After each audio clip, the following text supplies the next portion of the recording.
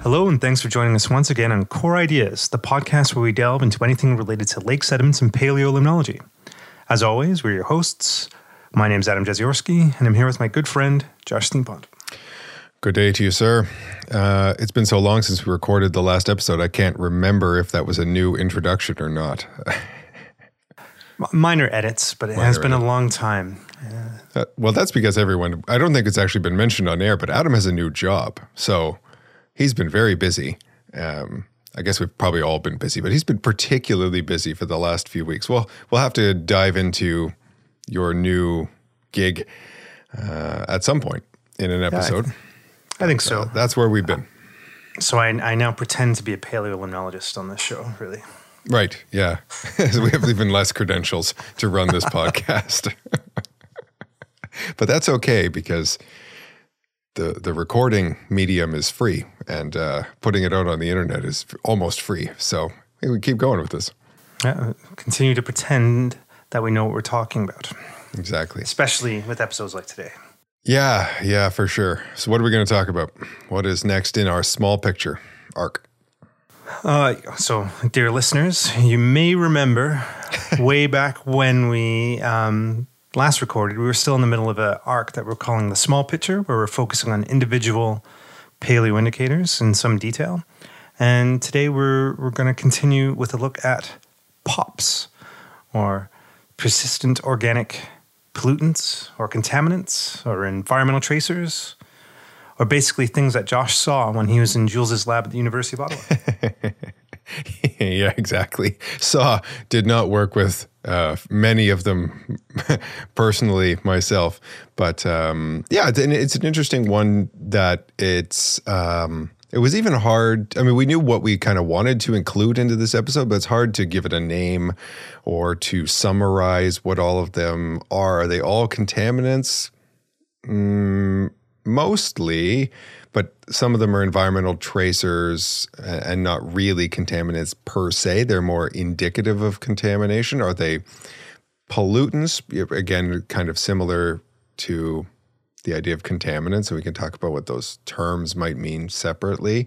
So it's hard to put them all together, but they're broadly, we're thinking about organic, really pushing into the organic chemistry methodology that is still being extracted from lake sediments. So we're not talking about, a lot of these techniques can be used in the water column and in media, like organisms, including some of the organisms we talked about. We're primarily thinking about things we're going to be extracting from sediments. So it's still paleolimnology, just a little bit different. And lots of different stuff falls under the umbrella term of organic pollutants before you even start getting into slicing and dicing in various different ways. So there are lots of Wikipedias to check while preparing for this episode. But fortunately, there's also in Deeper Book 18, which is on trends in pollution, Chapter 8 gives a pretty good summary of the kind of things that we're talking about. So if you would like a copy of this book, just click our affiliate link for details. And why don't we have Jenny on here? She wrote the chapter. Why is it's like it's too apt. It's past her bedtime. It's going to get it right now. Put her on the spot. Yeah, exactly. It's crazy that came out in 2015. I remember very clearly the writing of that chapter. Yeah, time flies. But and that kind of is incorporating a bunch of these different things. And we'll focus, and that chapter does too, focus very much on the techniques that were done in the Blay Lab, because that's where, Jules is one of the authors on the chapter, and where Jenny was a postdoc when she wrote it, and so we'll focus a little bit on those kind of same things. Okay, so maybe help me define some terms, because I'm very much out of my depth here. So contaminants versus pollutants; those are words that are often used interchangeably. Are they interchangeable? I think so. I think from the perspectives we're thinking of, that's reasonable. They're things that are elevated above baseline concentrations in the environment. Yeah. I think you can use them interchangeably. There may be very strict definitions in a chemical sense, but from the perspective of understanding an ecosystem's change or response, I think that works that way. Okay. How about toxicants versus toxins? Yeah, no. So this is an important one that is not the same, and a commonly misused one in media and even in textbooks sometimes. A toxin is something that's made by an animal, so a product that is produced by an organism, whereas a toxicant is any sort of toxic substance, either man-made or natural. So a toxin is a toxicant, but not the other way around. Okay. And then now I'm going to kind of like show my ignorance here. So toxin versus poison, what's the difference in those? I think a poison it doesn't have to be man-made. So I think poison would be more similar to contaminant or pollutant, going back to those things, but that are naturally deleterious to humans in particular. Okay. All right. So don't quote me on that one. We didn't work with a lot of poisons in the Blay Lab, so don't quote me there. But all right. That sounds like it to me. Off the rails very quickly, so maybe we should just make a list. So what exactly are we talking about? What are we talking about? Okay, where should we start? Let's start with one that actually doesn't fit, and that's mercury. And that's not an organic contaminant. Well, it can be, or at least a semi-organic one. So we will talk a little bit about mercury because it is an interesting one. It's a metal, but it also forms these organometallic compounds like methyl mercury that most people have heard of. And so it kind of gets a place in the contaminant discussion in literature. We also have a broad group, not any one compound, and a lot of times we're talking about a group of compounds that are classified as persistent organic pollutants. So things like PCBs and DDT and its breakdown products. So those would be the top of the pops, really? The top of the pops, yes. There's the episode title for us. So these are synthetic. That's one of the interesting things to think about. Is there natural sources or are they entirely man-made? And generally they have some sort of halogen or chlorine in particular in their structure. And we know that those are pretty reactive, but also can be really persistent because when they form strong bonds, they tend to keep them. Okay. BFRs. What are BFRs? BFRs are brominated flame retardants, and another class of compounds found in all sorts of stuff, but often used to, the name suggests, make things less flammable, personal products. So these are synthetic compounds, except no chlorine, but we've got bromine this time. Okay. PFAs. Another big group, and again, change out that halogen to a fluorine. So we have perfluoroalkyl, and sometimes you might see PFOAs or a few other variations on that. Substances, another group of synthetic compounds, very common, some of them with definite contaminant potential. Okay. Also on our list, we've got PACs and PAHs. So here's the interesting comparison I was talking about. No, the last three, POPs, brominated compounds, and fluorinated compounds are synthetic. On the other hand, PACs, which is a group that includes PAHs, polycyclic aromatic hydrocarbons or compounds, where there's things other than just carbon and hydrogen in there, like sulfur, have natural sources. They're produced by burning things broadly, or the slow breakdown of organic matter. And some of those production events are accelerated or occur because of humans, and others are just natural. Okay. So we end kind of our alphabet soup here. We also have fecal sterols on the list. Yep, poop. And or other things. That's the fecal part. But sterols and stanols are a class of compounds, things like hormones and other compounds produced by organisms, plants, animals, fungi, I believe. That now we're talking about more of a tracer. The sterols themselves are not going to be contaminants, but they can tell you maybe about contamination such as fecal matter. Okay.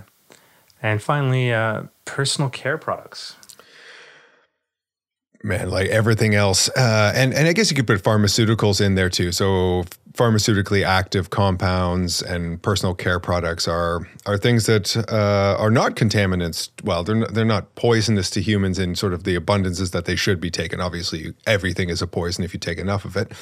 But when you're using them for shampoo and detergents and all those different things, they are part of our everyday lives. And that includes getting rid of them, washing them down the drain, excreting them into the sewer system. And there's the potential for those to have ramifications for other parts of the ecosystem, even if they're not poisonous to humans. Okay. Okay, I'm done. That was good. Thanks. All right. That's my list. That's everything I know about all of them. See y'all later. Okay. So essentially we're talking about traces of pollution / contamination in the ecosystem. There are some methodological similarities between studying all of these groups of compounds due to similarities in structure between them and hydrophobicity that allow them to persist in the environment for a long time. But really the details are quite different and really only seem like a cohesive group because we're biologists trying to talk about organic chemistry right now. Yeah, that's absolutely the case. That was one of the things I noticed the most going into even just stepping my toe into that world a little bit, is that compounds that we just listed off as if they were, the same kind of thing have very different chemistries. They have very different methodologies associated with them, easily as different as comparing diatoms from Cladocera, from chironomids, maybe even more so, like thinking about the pollen versus chironomid kind of differences. But they do seem a little bit similar because you can't actually see any of them. You're working with material that is at the chemical level. And so there is I don't know, if you're not used to that, if you didn't do a lot of organic chemistry, even coming into it and trying to do the methodology, it's a bit of a daunting learning curve, but an interesting one. I really enjoyed my time doing that stuff. Organic Chemistry 3 is actually why I'm not a biochemist right now. Yeah. It's the one that broke me. The second half of organic chemistry is one reason that I went into the ecology environment. Yeah. But that was the synthesis part. I enjoyed the first part that was more about the understanding of the nature of organic molecules and reaction stuff. The synthesis part I found really challenging. Yeah. But on a very basic level, the mythology, as you mentioned, is very chemistry-based and involves isolating these materials from the sediments with some kind of solvent extraction, then go through some sort of cleaning up procedure to ensure only the type of molecule that you're interested in is what remains, and then you measure them with gas chromatography mass spectroscopy. Yeah, so I mean, not really that different than any of the bioindicators that we've talked about. You need to get them out of the sediment and clean up so all you have left is the thing you want to measure. Except you're not doing the measuring with your eyes, you're doing it with some sort of instrument. And the instrument, because you're talking about very minor differences at the chemical level, sometimes difference between different PAH compounds is maybe 1 carbon, 2 hydrogen kind of masses. They have to be very, very clean.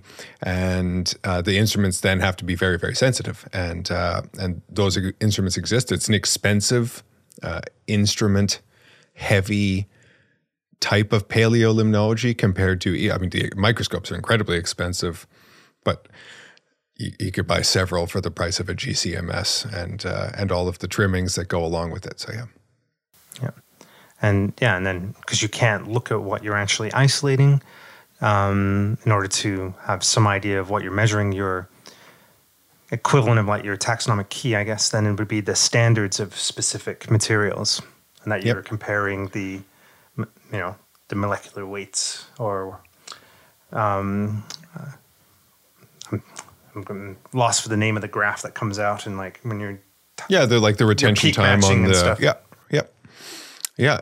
And the other thing is that most people aren't walking around sprinkling little bits of diatom and Cladocera into their own samples, but because we're talking about such minute concentrations, nanograms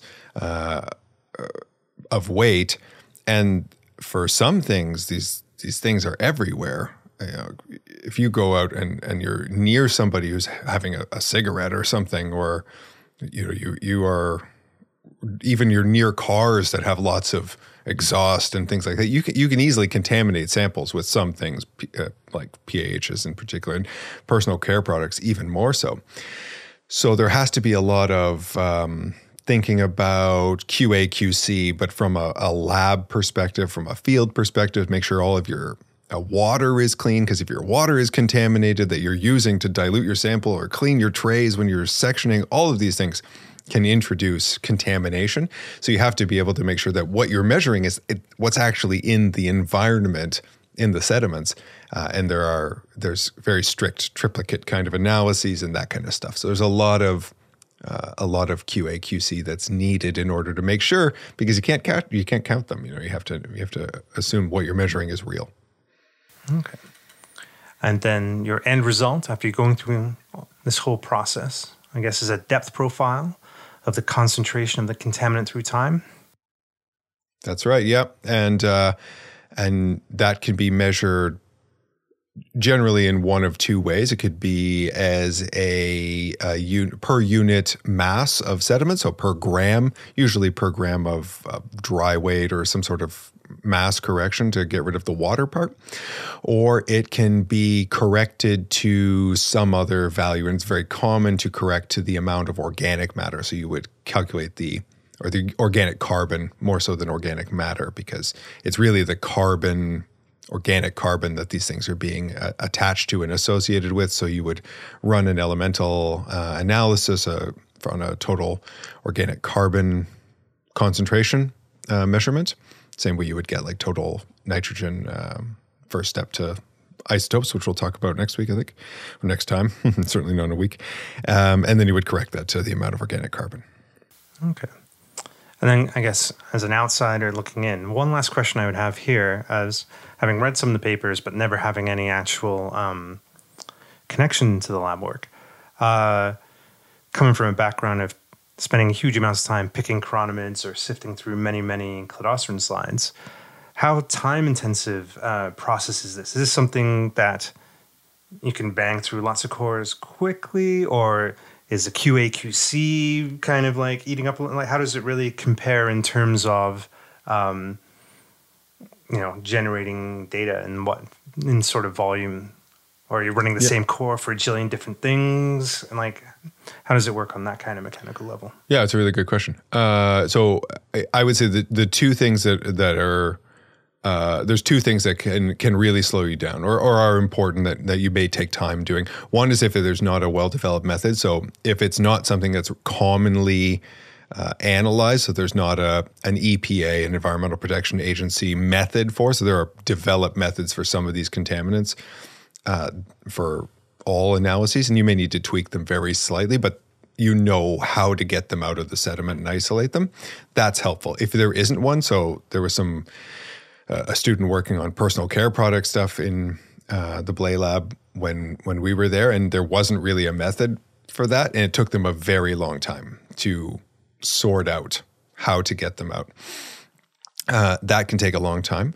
And even some of my own stuff, we weren't working in sediments, we were working in these sampling devices that we put out, and it wasn't a problem of extracting the PAHs, it was about getting a really clean sample, because the PAHs were in an oil, it was called trialine, and we were getting a lot of PAHs, but also a lot of contamination, so you can't put that into the GC or wreck it.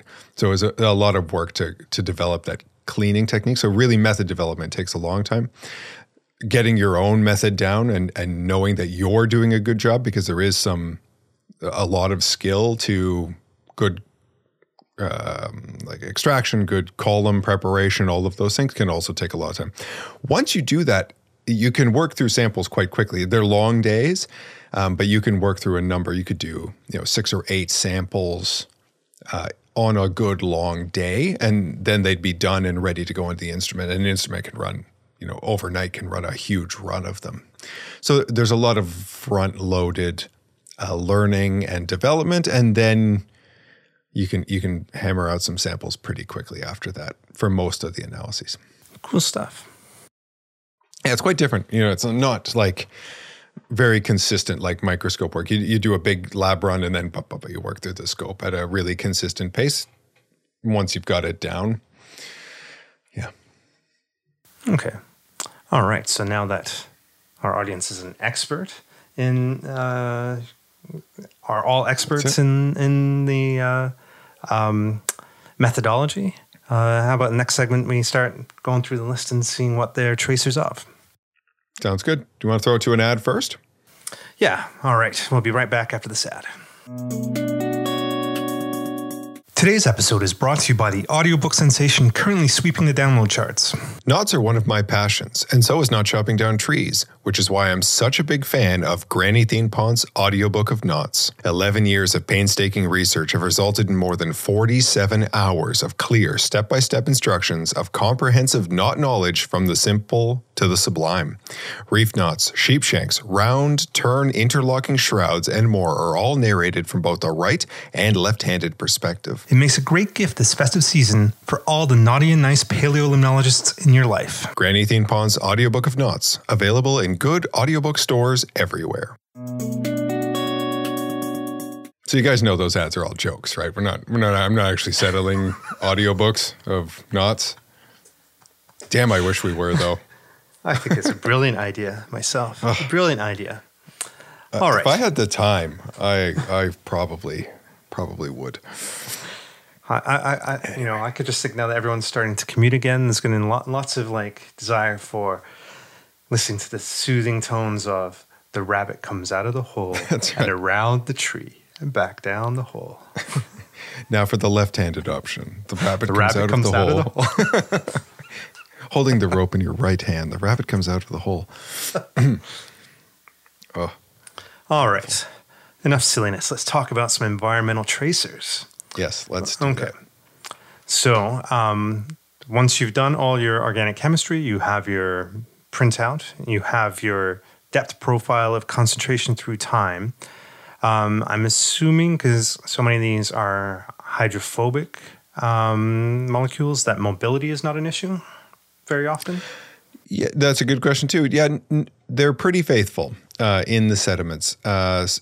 Some that you wouldn't measure, like methylmercury, you can't really measure in sediments because it moves really well. But the organic molecules, yeah, they tend to bind to organic matter in the sediments and be fairly stable in the sediment core. There's some things you gotta be careful of once you've taken the core. You don't want to expose them to a lot of heat or light. Cold and dark, frozen and dark is the best place for the sediments after they've left the lake. But in the sediment core profile, yeah, that makes sense. Okay, so let's attack the list that we laid out in segment 1. So what are these things traces of, beginning with mercury and the stereotypical Mad Hatter contaminant? Right. So again, it's not the same. All the things we were talking about sample prep and extraction, all those things don't really apply to total mercury in the sediments, which is what's primarily being measured, the total amount of mercury. It's a metal. And it has different energy levels, at different forms. There can be elemental mercury, inorganic mercury, and neither of those are particularly problematic from a biology perspective. So from a contaminant perspective, it's when it's methylated by bacteria, so it becomes an organometallic compound, that it becomes quite problematic, and that's a bioaccumulating and biomagnifying compound that has some pretty deleterious impacts on organisms broadly, including humans, and that's that Mad Hatter, the character from Alice in Wonderland, which is based on the idea that people who felted hats because they used mercury. And if you go and Google some of these pictures, maybe we'll get Adam to put a couple in the show notes. Just seeing them in vats of like mercury vapor, it's no wonder they went insane from taking that much mercury in. But in a more modern perspective, we are thinking about the movement of mercury around the planet. And then when it gets to a location, it tends to be methylated. Methyl mercury doesn't move very far, but elemental mercury is gaseous and it can move around the atmosphere quite easily. And the main sources, sometimes they can be localized, and there are some really interesting examples of using mercury to track flooding, because when soils are flooded, there's a tendency for that mercury bound in the earth to be released to the water column, then methylated, and then potentially have impacts on fish and organisms. But you can also measure like large sources of mercury. Because it transports a relatively long distance, it'll accumulate in the sediments, and you can measure those for like point sources. So what would like big point sources of mercury be? Industry, so combustion of fossil fuels that may have mercury. I don't want to say contamination, but like in the fossil fuels, there's contaminated with mercury. The combustion of that, historically, mercury has been used, well, mercury is a really good or a compound for forming amalgams with other metals. And one that it really likes to amalgamate to is gold. And gold is pretty valuable.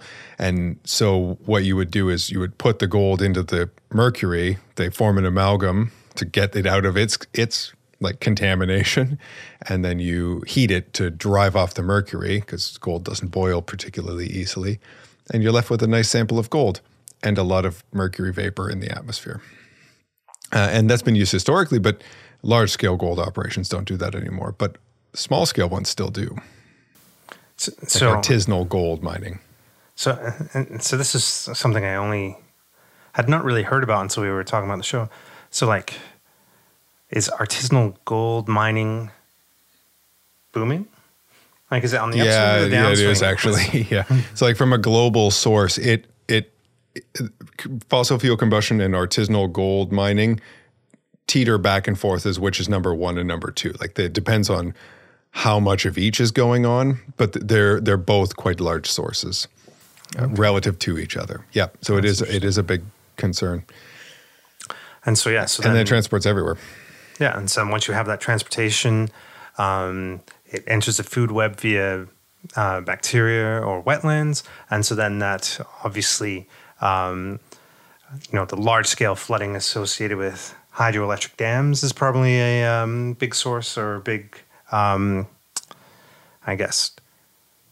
point of research interest from a historically it has been. Yeah, there was some really interesting work in Canada because we had obviously a lot of hydro generation, and in the 70s and 80s when we were building a lot of large scale dams, there was work at ELA on flooding potential, and there's been some stuff on natural flooding, like when beavers impound waterways, they're doing the same thing, just at smaller scale, and then there is an uptick in mercury release from the soils. That's not stuff that's being transported globally. That's stuff that was in the environment that's then coming into the water column. Yeah, so mercury's an interesting one. It's like it uses a totally different instrument.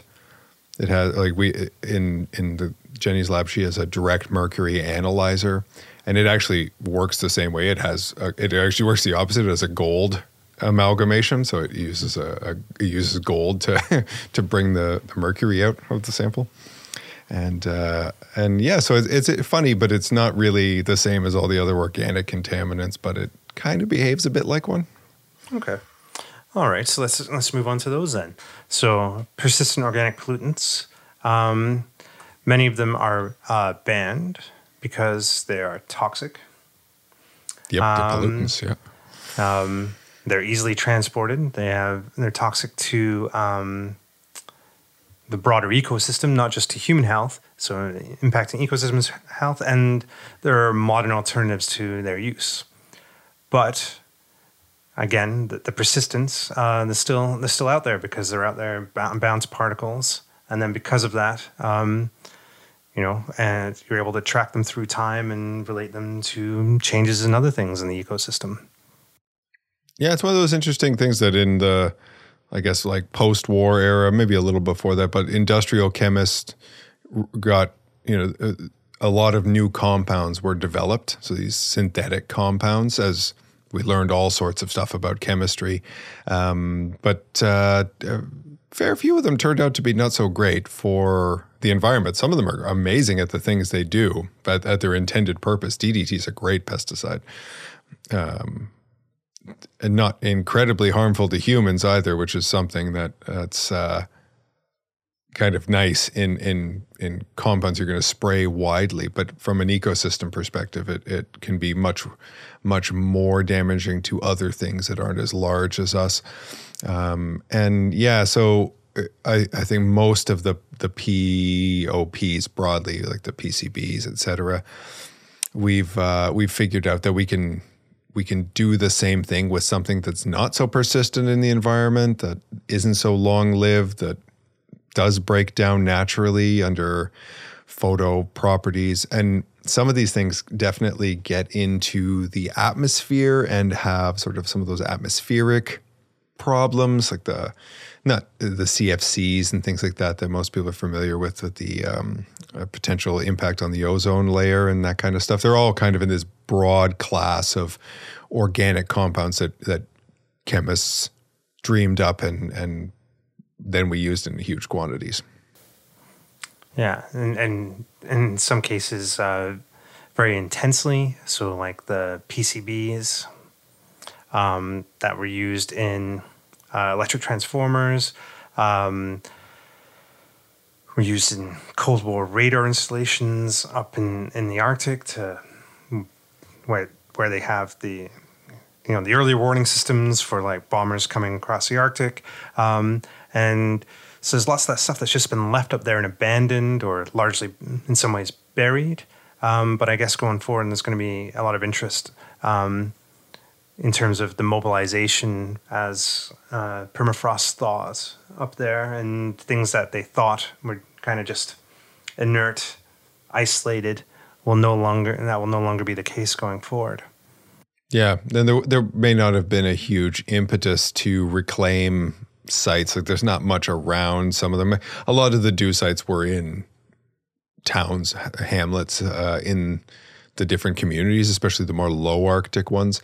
And they may have been reclaimed already, at least the site itself, but not a lot on how far that spread into the environment, into the receiving waters, even in the soils outside of the actual installations. And they definitely, I mean, you're in a relatively pristine environment in those locations. So even if the concentrations are lower than you might find sort of naturally in more southern locations, it still has the potential for some pretty serious effects because there's just not the contaminant burden more generally in those areas. Yeah, and I guess one thing that's come up now, because we're talking like in terms of like the questions that will be answered with like sediment analyses of these contaminants, is that they're all fairly recent.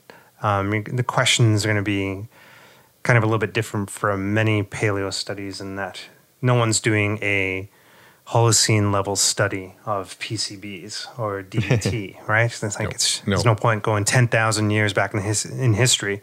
You're more interested in the last couple decades, and you can save your money. Don't buy a piston core if you're only interested in PCBs. But particularly from the point of view that in areas where there wouldn't be much in the way of extensive sampling programs as well, there'd be a lot of interest in detailing how these have changed through time. And in that same broad class of, I guess, recent contaminants would be brominated flame retardants. And so these are used for largely different reasons, or in modern day furniture, the stuff in your couch and your mattress. And they will stay there largely until they get released if it catches fire or is dumped into a landfill. Yep, and if it catches fire, it's meant to not make it so bad. And that's kind of the point. Keep it from catching fire, exactly. But yeah, they continue to be used. We still use flame retardants in many consumer products, just maybe slightly less persistent ones. There's a switch to which compounds are used, and I really don't know that much about BFR chemistry, so I couldn't give you any examples. But yeah, I mean, that's an important use. We don't want things to spontaneously burst into flames every time they're even close to a radiator. So there's a trade-off to be made with any of these, I guess. But have enough time to get out, and the people get out of the house, or the kids out of the bedroom. Yeah, for sure. So there is a trade-off to be thought of with some of these things, but a shift to less persistent contamination is certainly a good step in the right direction. Yeah, and again, we're dealing with very recent timescales of like modern industrial chemistry. So in many ways, I guess the paleo application, or a type of question that can be asked in this kind of study in the sediments is really the effectiveness of some of these bands as well. Is if if they stay banned, I guess, kind of like in the same vein as CFCs. Mm-hmm.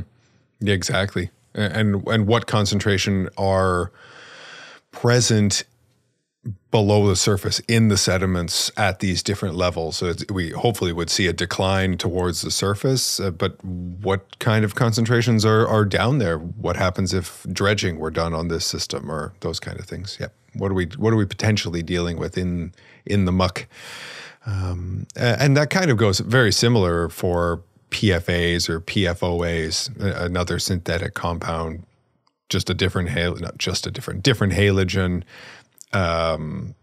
Sometimes PFAs and PFOAs may not be the end product that is the concern. They're being used as precursors or constituents in producing other industrial chemicals. A great example, I don't know which compound it is, but there are PFOAs that are a key precursor to making Teflon, which is obviously that nonstick coating that's in all sorts of stuff.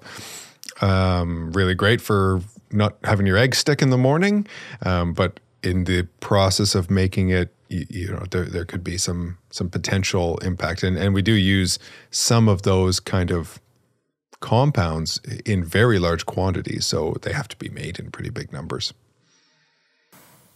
Okay, so kind of changing tack again, or into a different group within the group, I guess. We have PACs and PAHs.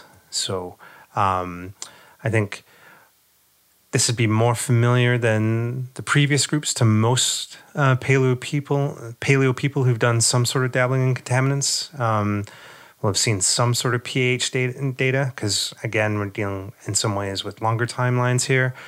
These are not synthetic materials, so I'm going to mess up the acronym here. What is it again? Polyaromatic compounds in general, or polyaromatic hydrocarbons specifically. And they have lots of natural sources in the environment in terms of, yes, we like personally on a level, when I hear it, I think of things like oil spills and bitumen and the oil sands, but they're also released just in general burning of things, so forest fires, and the long-term records of barbecues in your general region. That's right, exactly. There's so many of them in the southern U.S. Barbecue going on. But very different, right? And a huge class, and a class of compounds. I mean, so basically, if you take two benzene rings and stick them together, you get a PAH. It's naphthalene, and you can keep adding them, and you can add other carbon chain, other carbon compounds. They're basically ringed hydrocarbon compounds, and then they also can have constituents on them, so they can have alkyl substitution. So you could put a CH3 or a longer chain on them. So there are these parent compounds; those are the ones without any alkylated substitutions on them, and then they're the alkylated compounds, and they often can, even just that difference of more parent compounds, more alkylated compounds, can tell you a little bit about where they come from in some cases. Like the longer term buildup of bitumen sources, so the slow breakdown of organic matter, tend to be the ones that are alkylated, not exclusively, but tend to have a larger proportion of alkylated bits, whereas the combustion products generally have higher amounts of the parent compounds. But obviously they're a mixture that's being produced. So the one compound that's very indicative of forest fires, at least in the northern hemisphere in the boreal forest, is actually an alkylated compound. So yeah, there you go. But as a group, they have a really wide range of sizes, molecular weights. They're often broken down into the lighter ones, the lower molecular weights, and the heavier ones. And they behave very differently. They have very different hydrophobicity, or like the log KOW is sort of the value that's usually given, the octanol water partitioning coefficient. Basically how little or much is going to be in water, and therefore the opposite of how quickly it will bind to things in the water, like particles, and get out of the water itself. And the bigger ones tend to spend less time in the water. Effectively, they don't dissolve in water. And those are often the ones that we're really worried about, because they tend to not break down as easily, and they tend to be more likely, at least as far as we know, to be potentially deleterious to human health, but also environmental health. And they can be pretty nasty. Like benzoate pyrene is kind of the one that's used regularly as this is a PAH that's really dangerous. It's a mutagen. It causes cancer.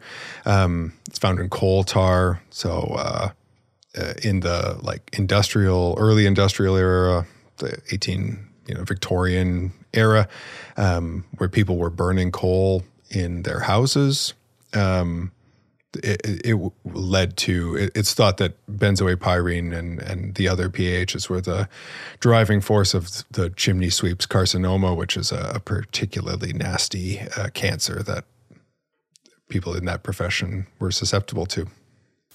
Okay. And then I guess next on our list was personal care products. So in many ways, this is the things that make shampoo smell like shampoo, but it strikes me, again, I've had no direct involvement in this, but this strikes me as incredibly complicated, because would there not be like jillions of individual chemicals all caught up in this class? Probably, yeah. Very diverse. Synthetic compounds that are meant to have kind of perfume to mimic natural smells. Some perfumes are actually natural extracts and that sort of thing, but other ones are synthetic examples to mimic those, and they could be very, very wide chemistry on them. But the idea is that they're mimicking plant compounds in a lot of cases. Okay. And I guess there's a subset within here that are particularly worrying, and if they are mimicking hormones and acting as potential endocrine disruptors. And when you get into that level of, I guess, impact or disruption, they don't need to be in very high concentrations before you're seeing impacts throughout the ecosystem, or at the ecosystem and that's level. that's the same with any pharmaceutically active compound. So synthetic estrogen from birth control is the one that's usually discussed mostly, because it's the one that's probably emitted into the environment in the highest concentrations, and is measurable in wastewater, the estrogen, or whatever, synthetic estrogen that comes out of wastewater. And there are studies that in large concentrations that can have some impacts on fish and other parts of the ecosystem, and that usually is an endocrine function disruption. Okay. And then I guess finally on the list, we'll be looking at sterols and stanols. So these are not POPs. They're naturally occurring, but their isolation is similar in terms of the method. I guess many of these are similar in the method, but specifically here we're talking about groups of steroids that are produced either by plants, which would be the phytosterols, or animals, which would be the zoosterols or zoosterols. I'm not sure what the common pronunciation of that would be. Potato. Yep. They would be used for all sorts of biochemical and physiological stuff within these organisms. But the one that, the general public might be most familiar with would be cholesterol. Yep. It took me a long time to realize that, postdoc who was in Jules' lab who kind of brought some of these techniques, Wenhan Chen, who's returned to China to a position there, but he always pronounced it cholesterol. So I and I'm not sure if that was his accent but I'm pretty sure it wasn't. I think that was just an emphasis that it's a sterol. And for the longest time I was like, I didn't realize he was talking about cholesterol. And then of course that's what it is. Compound. Everyone knows the term, but doesn't think of it. But yeah, I mean, cholesterol, we think of it as this boogeyman, don't eat too many eggs or your cholesterol will be high, or don't have too much red meat. But it's an essential biomolecule. It keeps your cell walls from getting too hard, and we use it in all sorts of different things. It's just a problem if you eat way too much of it, and there's different forms and all that kind of thing that your medical doctor, your physician would tell you. But it's maybe not the best one from a environmental tracer perspective, because it is produced by all animals, whereas some can be a little bit more specific. So they can be found only in higher mammals, and in some environments that just may not be mammals. So if you go to the Arctic, there's not a lot of large mammals walking around. It's not huge like fields of cows or any of those sorts of things. So it could tell you about human presence, or at least the good chance that there were humans there. Others can be found like in birds. Did Matt talk about sterols when he was on the episode, or I can't remember if he did anything. May have alluded to them in terms of, without going into much detail, and how he was tracking them. But basically, the bird colonies and the ebb and flow of the bird colonies through time were able to be tracked through various sterols in the lake sediments. Yeah. Just because there'd be no other sources on these very isolated islands other than the birds themselves. And when they left, the source left. So, yep. So again, very widely distributed and a very broad class of compounds, but depending on the situation and the way that you tailor a question, can be able to get some very specific details about what is going on in the ecosystems, depending on where you take your core. Yep, exactly. And that's the list. All right. We're all experts now. Okay, so all in all, we've talked about a fairly diverse list of chemicals, and with a variety of paleolimnological applications. And we've rattled off a couple of them as we went. Obvious one for the more recent contaminants is they provide a tool to track the effectiveness of bans, or the onset of, I guess in many ways the modern era in a particular location, or conversely some of them can be used to track early civilizations in terms of impacts from gold mining, has been associated with Romans and a variety of other, I guess, ancient or pre-European. Yeah, depending where you are in the world in terms of, I guess, how ancient you're talking about really would be.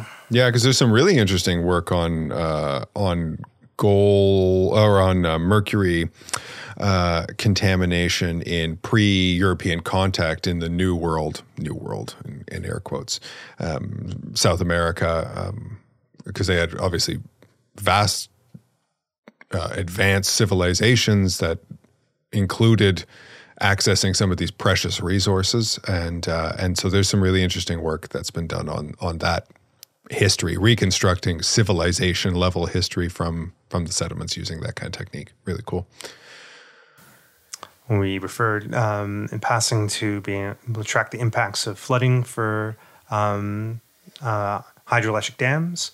Talked a little bit about that in terms of, like the work that was done in the 60s and 70s in Canada. But again, taking our Canadian blinkers off, I imagine this is one where there's going to be a lot of interest elsewhere in the world. When you think of like the Three Gorges Dam in when was that? Huge. Yeah. Like 2000-ish, I guess, is when the big flooding was done for that. So it's only like 20 years ago now.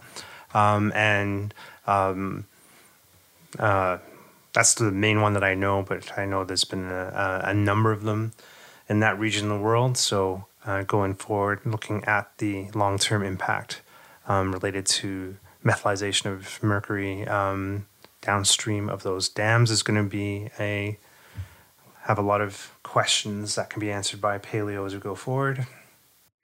Yeah, well, not only that, it just came to my mind that in North America, we're actually breaking more dams than we're building dams because a lot of them have come to the end of their life cycle. And all of these things, those dams, one of the big things about reservoirs, that sediment builds up more in them. That's why we can't keep using them, because they've filled up above the generating capacity. So there was a lot of potential contaminants that's locked in the sediments of some of these soon to be decommissioned dam locations in North America that may have to be dealt with, or at least considered from a lot of these different contaminant perspectives. But in other parts of the world, they are building more dams for generation, including in definitely in China.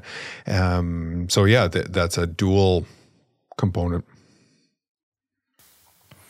And I guess the PAHs would be the most widely applicable, but also in many ways the most nuanced. We mentioned it in the segment, but in terms of headlines in Canada right now, I think you're most likely to encounter them in oil sand related stuff. But you mentioned Frenchman's Bay in Pickering, Ontario is like a real hotspot for these as well, and I was caught off guard by that. Because in your former backyard, yeah, yeah. I mean, anywhere there's lots of vehicles, there's going to be a lot of burning and incomplete burning of materials, and that's going to put contamination. But a huge source, and I only was reading about this more for a class because I'm teaching a course on urban physical geography, and I was talking about water quality, and the main source in urban areas is pavement sealing. So if you put that sealant coating on your driveway or your parking lot, makes it look nice. You're putting in enormous amounts of PAHs. A lot. I'm not sure where the study was from, but they tracked in wastewater, sewage water, or stormwater, and calculated to the area was 10 kilos of the 16 priority PAHs per hectare. That's the PAHs, not the applicant. That's contaminants per hectare. A huge number. Wow. And talking about the organic compounds, just one of the key points from them is the commonality of they're largely halogenated compounds, and that is what makes them so tough and resistant. That's leading to their persistence. And I don't know. Yeah, I guess it's just a case of the same thing. Very short-term interest from a paleo perspective, but a much broader interest in terms of just human and ecosystem health, I guess.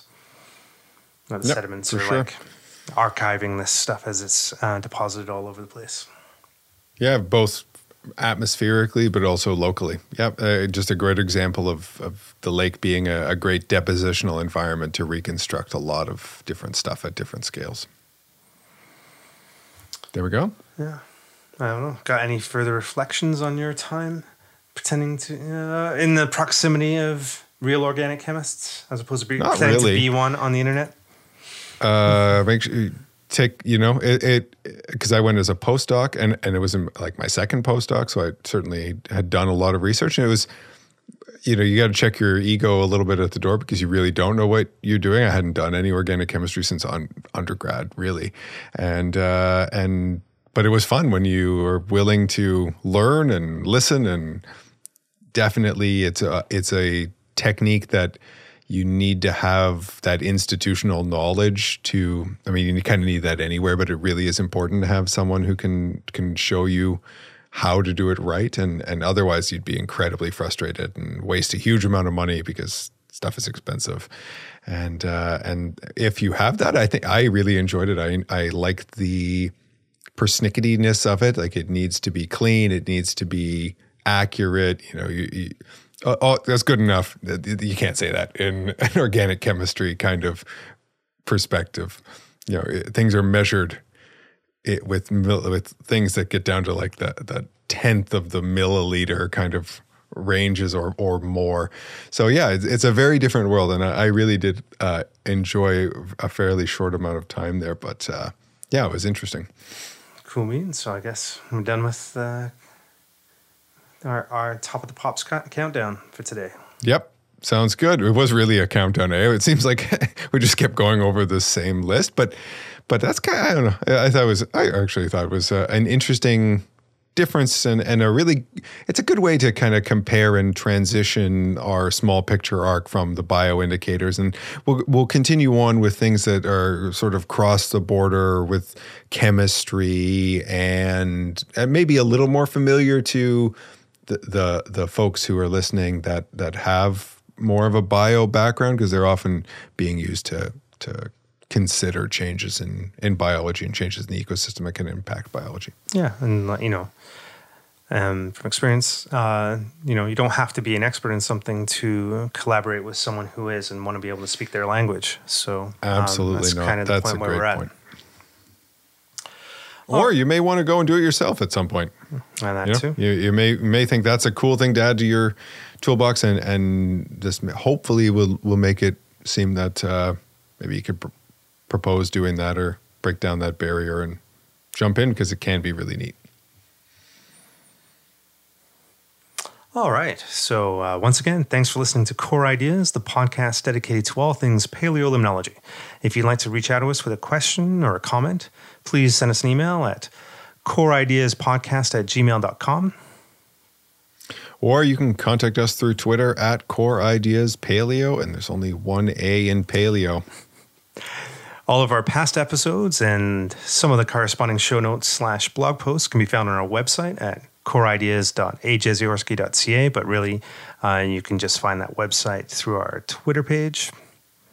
Yeah, and if you're so inclined, you can give us a rating, or you can subscribe on Apple Podcasts, Google Play, SoundCloud, Spotify, or wherever you get your podcasts. Those 5-star ratings would be great, but to be honest, we don't really care all that much. We're just doing this for fun. Yes, sporadically for fun. And that's it for now.